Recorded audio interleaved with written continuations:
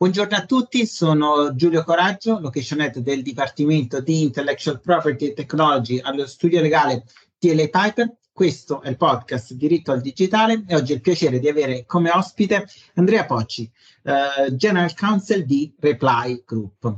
Andrea, ben arrivato e grazie di aver accettato il mio invito. È certamente un piacere avere una persona che controlla un mondo così innovativo come quello di REPLY. Grazie Giulio per l'invito, è un piacere essere qua con te, con voi. Andrea, tu sei General Counsel di REPLY, ma hai lavorato per tantissimi anni nella private practice, lavoravi in uno studio legale come il nostro. Ci fai un po' l'escursus della tua carriera e casomai anche un po' un'indicazione di come è cambiata la tua vita da avere molteplici clienti ad avere un solo cliente, ma lo dicevamo prima di registrare che a volte quando sei in house tutti i dipendenti dell'azienda diventano tuoi clienti e quindi si è quasi si impazzisce, no? Sì, è assolutamente vero, ma ho iniziato la professione appena finito il militare, sono uno dei pochi ancora della mia generazione che ha fatto il militare come ufficiale nei carabinieri e dopo che ho iniziato la pratica classica, ossia consumandomi le scarpe in giro per il tribunale, file interminabili all'ufficio notifiche piuttosto che all'iscrizione al ruolo in cancelleria e chi più ne metta. Periodo è stato assai faticoso, nonché dopo mi sia riposato, ma è stato anche molto istruttivo perché è un modo di fare la professione che insegna tante cose e ti fa vivere il diritto in prima persona sulla propria pelle e soprattutto ti insegna a avere rapporti con controparti, clienti, giudici, cancellieri, che non è una cosa banale. Dopo... non c'era il processo telematico allora? No. Assolutamente. Ancora per chiedere le informazioni si facevano interminabili file, anche in quel caso, o agli sportelli dove c'erano dei videoterminalisti che ti davano qualche informazione quando riuscivano a dartele, a trovarle. E diciamo sì, siamo, poi ne parleremo più avanti, siamo in una serie diciamo di fantascientifica adesso rispetto a quello che era la professione all'epoca. Basti pensare all'epoca ancora si mandavano i fax, cosa che diciamo adesso fa un po' sorridere quando qualche collega un po' diciamo di distratto ancora lascia nei contratti, nella clausola sulle comunicazioni, non mette la PEC ma mette il fax. Diciamo, dovremmo darci un pochino una spolveratina anche noi giuristi da questo punto di vista. Dopo il primo periodo passato a fare prevalentemente giudiziale, ho avuto l'opportunità a Roma di trasferirmi a Milano per fare un periodo di secondment presso uno dei principali concorrenti di REPLY, che è Accenture, e sono stato, diciamo così, non consecutivamente, ma più di 2 anni in secondment presso l'ufficio legale di Accenture, dove di fatto già svolgevo in nuce tutte le attività che svolgo ora e mi occupavo delle tematiche comunque di innovazione, diciamo di lato senso di informatica come faccio adesso. Rientrato in studio dove sono stato per in totale una quindicina d'anni e ho continuato ad assistere Accenture altri clienti, occupandomi prevalentemente di contrattualistica, operazioni straordinarie, IT, IP e tutto quello che era collegato, quindi anche ho seguito vari contratti di outsourcing piuttosto complessi. Insomma, è stata un'attività molto intensa. Adesso sento tanti giovani che non sarebbero più disposti a diciamo così, fare tanti sacrifici, come adesso sembra il vecchio saggio che parla, però insomma tanti sacrifici come ne abbiamo fatti noi da ragazzi. Ecco, su questo mi voglio confrontare con te perché è la mia stessa sensazione, ma è un po', senza voler fare discriminazioni, è un po' la sensazione che la gavetta che abbiamo fatto noi di quella generazione ora sia vista un po' come qualcosa che i giovani di questa generazione sono meno disposti a fare, non dico che non lo fanno, sono meno disposti a fare. Sì, sicuramente basti pensare che la prima domanda che fanno i giovani quando fanno un colloquio per essere assunti, penso che in studio sia poco diverso che in azienda, è qual è la politica di smart working dell'azienda. Quindi pensare di dover passare ore in fila, correre da una parte all'altra, poi a Roma, diciamo così, a Milano avete la fortuna di avere gli uffici giudiziari concentrati in un unico posto. A Roma hai la Cassazione da una parte, la Corte d'Appello da un'altra, la Corte d'Appello Lavoro da un'altra, il Tribunale Civile, Penale, Lavoro, tutti diversi, l'Ufficio Notifiche ancora, quindi è stata una, diciamo così, piuttosto faticoso, ma proprio dal punto di vista fisico. Però non, sono d'accordo con te, nel senso che l'impressione che ho spesso è questa. E se posso dare un consiglio ai giovani è che poi magari hanno ragione loro nel voler spendersi di meno, chi lo sa, però tutto alla fine paga, cioè tutto lo sforzo che uno fa all'inizio, ma anche durante la propria carriera, c'è un bel giorno che uno poi passa all'incasso e riesce a togliersi le soddisfazioni dal punto di vista professionale, non voglio lasciar perdere, diciamo, dal punto di vista economico, perché non deve essere quello o il driver che motiva il professionista.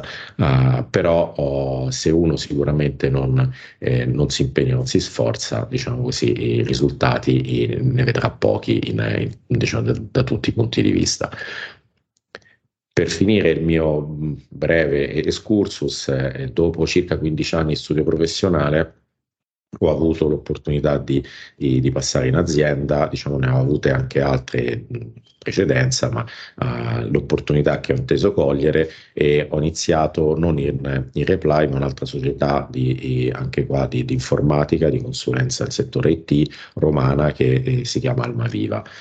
Sono entrato come dirigente responsabile dell'ufficio, la parte ufficio legale che si occupa di, diciamo, diritto privato, quindi dalla parte diritto privato, proprietà intellettuale, tutela dei marchi e contenzioso o anche di natura civile.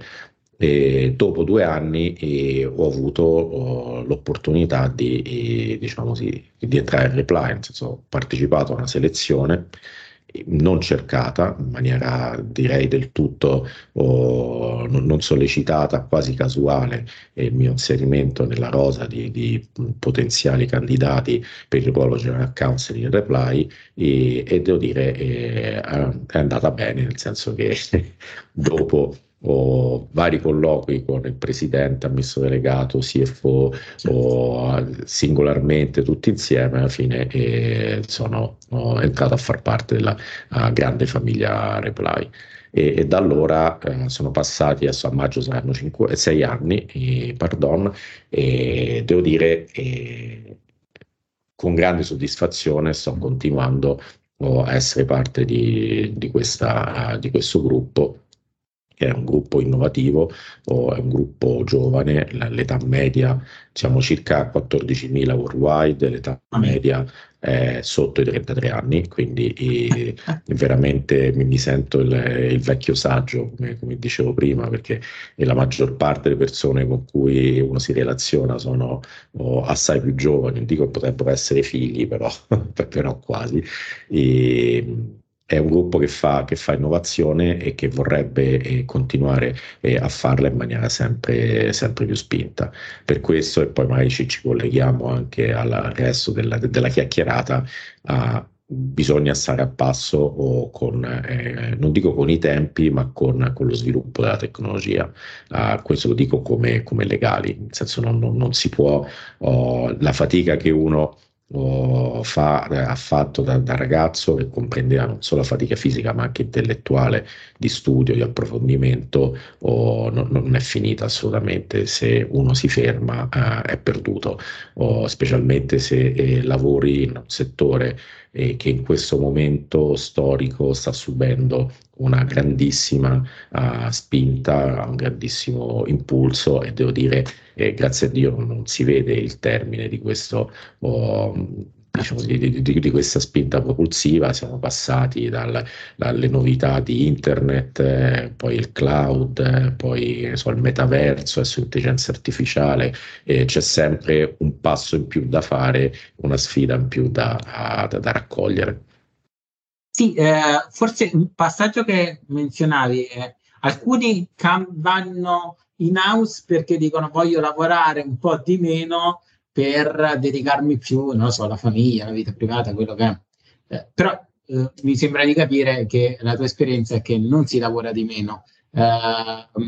Ho, ho ragione o torto? No, no, hai perfettamente ragione. Allora, considera che allora, quando ero un praticante avvocato, io, diciamo, inizio anni 2000-2001, era sentire comune quasi che il legale d'azienda fosse un legale di serie B. Uno andasse in azienda, come si dice in gergo calcistico, un po' per appendere gli scarpini al chiodo e vivacchiare facendo un po' il passacarte tra quelle che erano le esigenze aziendali e le consulenze che andavano chieste all'esterno a professionisti più qualificati piuttosto che di sicura fama. Ecco, c'è stato secondo me un cambio di tendenza, ma già da vari anni molto, molto marcato. Io ancora faccio, per parafrasare, sono un po' il General Counsel operaio, nel senso che ancora io faccio negoziazioni, mi sporco le mani,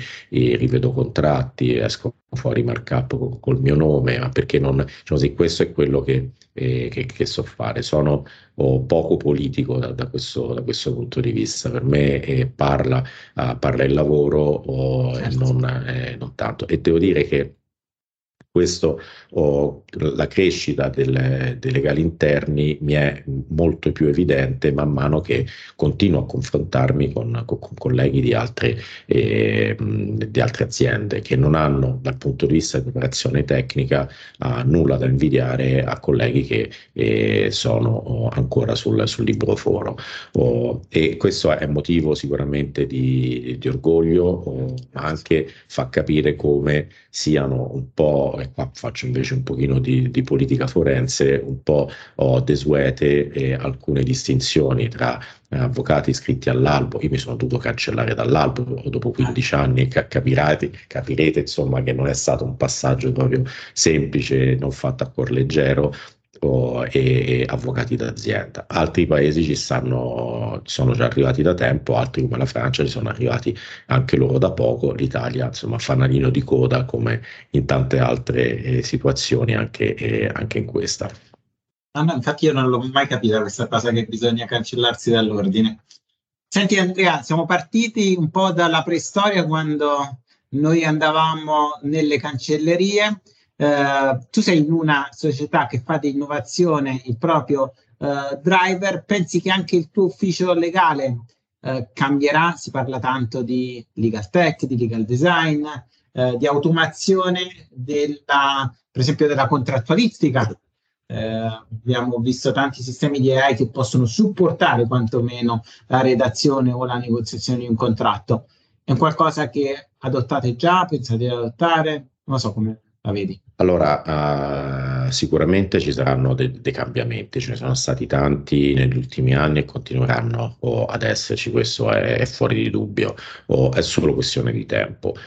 E questo cosa significa per il professionista legale? Che si deve aggiornare, si deve rendere capace di interfacciarsi in maniera utile e produttiva con gli strumenti che la tecnologia mette a disposizione. Vedere la tecnologia come un nemico è un atteggiamento sbagliato, è un atteggiamento peraltro non porta a niente perché la tecnologia, volenti o nolenti, procede. Ormai siamo in un mondo globalizzato, la tecnologia non è solo quella italiana, non è solo quella americana, ma arriva sul mercato tecnologia da ogni parte del mondo, dall'Asia, pensiamo alla Cina, alla Corea, al Giappone, il Medio Oriente, Israele. è molto avanzata in una serie di tecnologie per la difesa, insomma ci sono tante sfaccettature e non si può combatterle, non si può mettere la testa sotto la sabbia come gli struzzi. Noi abbiamo iniziato delle sperimentazioni con dei tool di mercato, a essere onesti sono quasi tutti di matrice anglosassone, che ci dessero una mano nel lavoro quotidiano, quindi nella revisione di contratti, magari anche nella scrittura di contratti. Devo dire che al momento i tool, almeno che abbiamo visionato noi, non ci hanno soddisfatto appieno, quindi non ne abbiamo adottato ancora alcuno, però siamo all'interno proprio della nostra società in contatto con varie società. In realtà il nostro gruppo è un gruppo molto articolato, che stanno a loro volta sviluppando tool che possono essere utili per il professionista del settore legale. Parlare di intelligenza artificiale diciamo così, può essere ozioso, nel senso che rientra all'interno di questa definizione veramente qualunque applicazione pratica dell'uomo, perché si può avere un beneficio da questi algoritmi di intelligenza artificiale, machine learning, praticamente in tutte le professioni umane. Quindi devo dire, alla base la matrice di apprendimento spesso è simile, per non dire uguale, però poi le applicazioni pratiche sono svariate. Quindi ci sono società del nostro gruppo che col nostro aiuto stanno sviluppando anche tool del genere.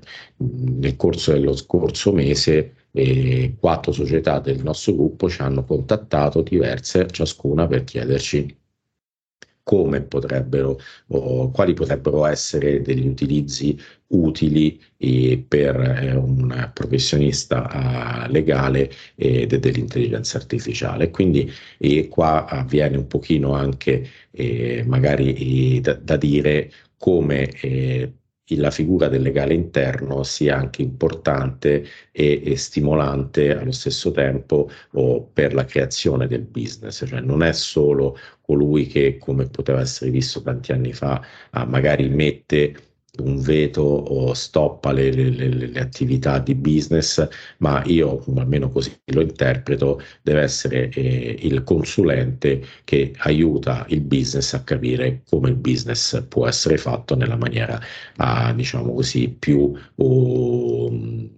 meno rischiosa possibile. E quindi quando uno riesce e è parte del meccanismo di creazione del business, diventa ancora più stimolante e gratificante. Infatti i legali in generale sono sempre visti come un costo, mentre secondo me il business devono capire che è un valore aggiunto, perché il legale, sia interno che esterno, consente all'azienda di fare cose che altrimenti non potrebbe fare. È interessante che voi siate coinvolti nella creazione di tool di legal tech che poi Reply offre ai propri clienti, perché si reinventa il processo. Anche noi abbiamo lanciato una linea di business in cui collaboriamo con i clienti per lo sviluppo per loro di soluzioni di legal tech, perché gli uffici legali interni delle aziende si devono automatizzare, dalla cosa più semplice, la risposta alle domande ripetitive, alla compilazione e negoziazione dei contratti. Mi ritrovo anche con te che questi tool molte volte sono ben trainati sull'inglese, sull'italiano ancora fanno difficoltà, e quindi quello che possono fare i nostri corrispondenti oltremanica o possiamo fare noi in inglese è difficile farlo in italiano. Andrea, ultima domanda. Reply è al centro dell'innovazione.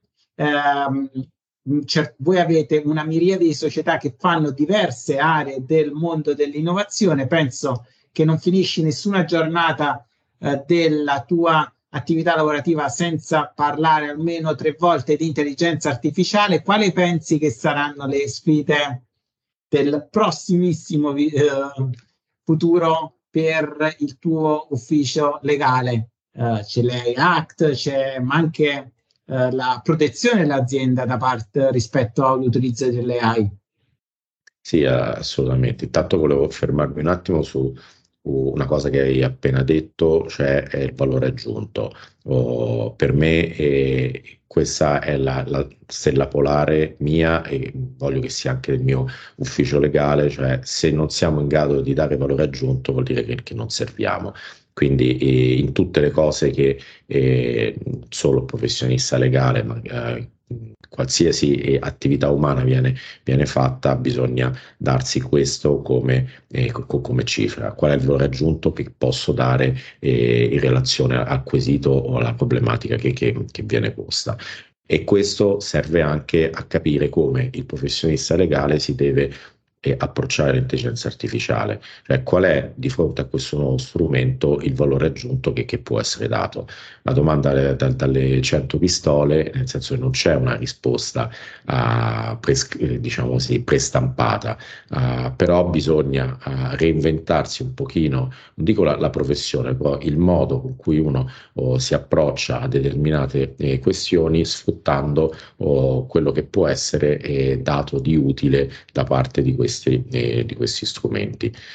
Quindi cioè, Reply diciamo così, sta investendo molto sul tema dell'intelligenza artificiale. Ci sono una serie di questioni che sono tuttora diciamo così, dei punti interrogativi che vanno approfonditi dalla parte più diciamo così, strutturale, quindi quella della regolamentazione. L'Europa sta cercando di darsene una, altri paesi sono più avanti, altri ci arriveranno, però sicuramente se non ci sono delle regole chiare, il rischio è che si prendano delle derive anche poco, diciamo così, poco simpatiche.